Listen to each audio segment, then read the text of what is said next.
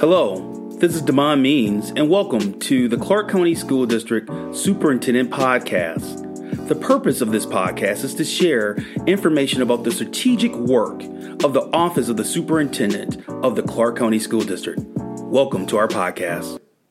Today I would like to talk about E-SPLOST. E-SPLOST is our Education Special Purpose Local Option Sales Tax. An E-SPLOST is a 1-cent sales tax on goods paid by all who shop, stay, dine, or receive services in Clark County, including outside visitors. E-SPLOST should not be confused with the Athens-Clark County government SPLOST bond referendum program. They're two separate programs. The way that we utilize E-SPLOST in the Clark County School District is to fund construction projects, but also to fund the use of technology and to purchase new buses, school buses for our students. We're currently in our 5th E-SPLOST. We've had E-SPLOST referendums in 1997, 2001, 2006, 2011, and the most recent E-SPLOST 5 was 2016. The current E-SPLOST will expire in 2021. The current projects that have been completed through our E-SPLOST 5 include the construction of Hillsman Middle School, the final construction and the finalization of the construction of Oglethorpe Avenue Elementary School, renovations to Coyle Middle School and BHL, Bernie Harris Lyons Middle School. We've also done some building systems renewal work and obviously invested in technology, not only laptops for student use, but to also create a stronger infrastructure in terms of network for our program here in the Clark County School District. And as I mentioned earlier, we've also purchased school buses.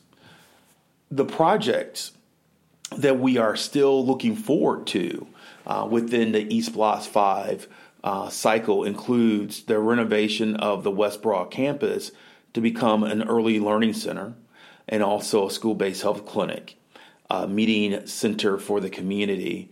And finally, we would have a student success center in one of the two buildings on the West Broad campus. We are also looking to start the process of either renovating or exploring the construction of a new Clark Middle School. That process will start in the next few weeks. We also have on our agenda for the remaining projects of E-SPLOST is to look at high school athletic fields. And finally, on our agenda is to address the elementary school additions at Gaines Elementary School and Chase Street Elementary School. Our E-SPLOST department, led by John Gilbreth, and our Chief of Operations, Mr. Dexter Fisher, will start the process of engaging community members in those communities in the next few weeks to get feedback and perspective on the process and what people would like to see in these upcoming projects.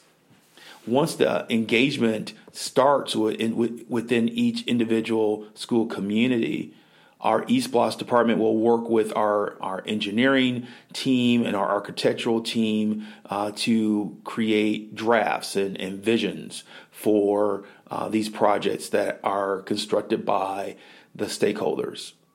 Once those renderings and drawings and visions are constructed, we will bring the final proposals to the Board of Education for approval.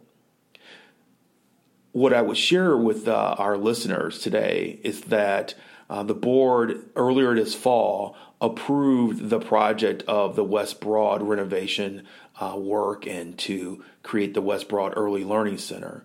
We're really excited about starting that project, and Mr. Fisher and Mr. Gilbreth will start engaging the West Broad community again in the next few weeks. Additionally, engagement with our high school athletic community and Clark Middle School community and the feeder schools of Clark Middle will begin in the month of November and December. If you have more questions about our E-SPLOST program and the next steps within E-SPLOST 5, please contact our Chief of Operations, Mr. Dexter Fisher. Thank you for listening to the Clark County School District Superintendent Podcast. For more information, please visit the Clark County School District website. Once again, thank you for listening. Goodbye.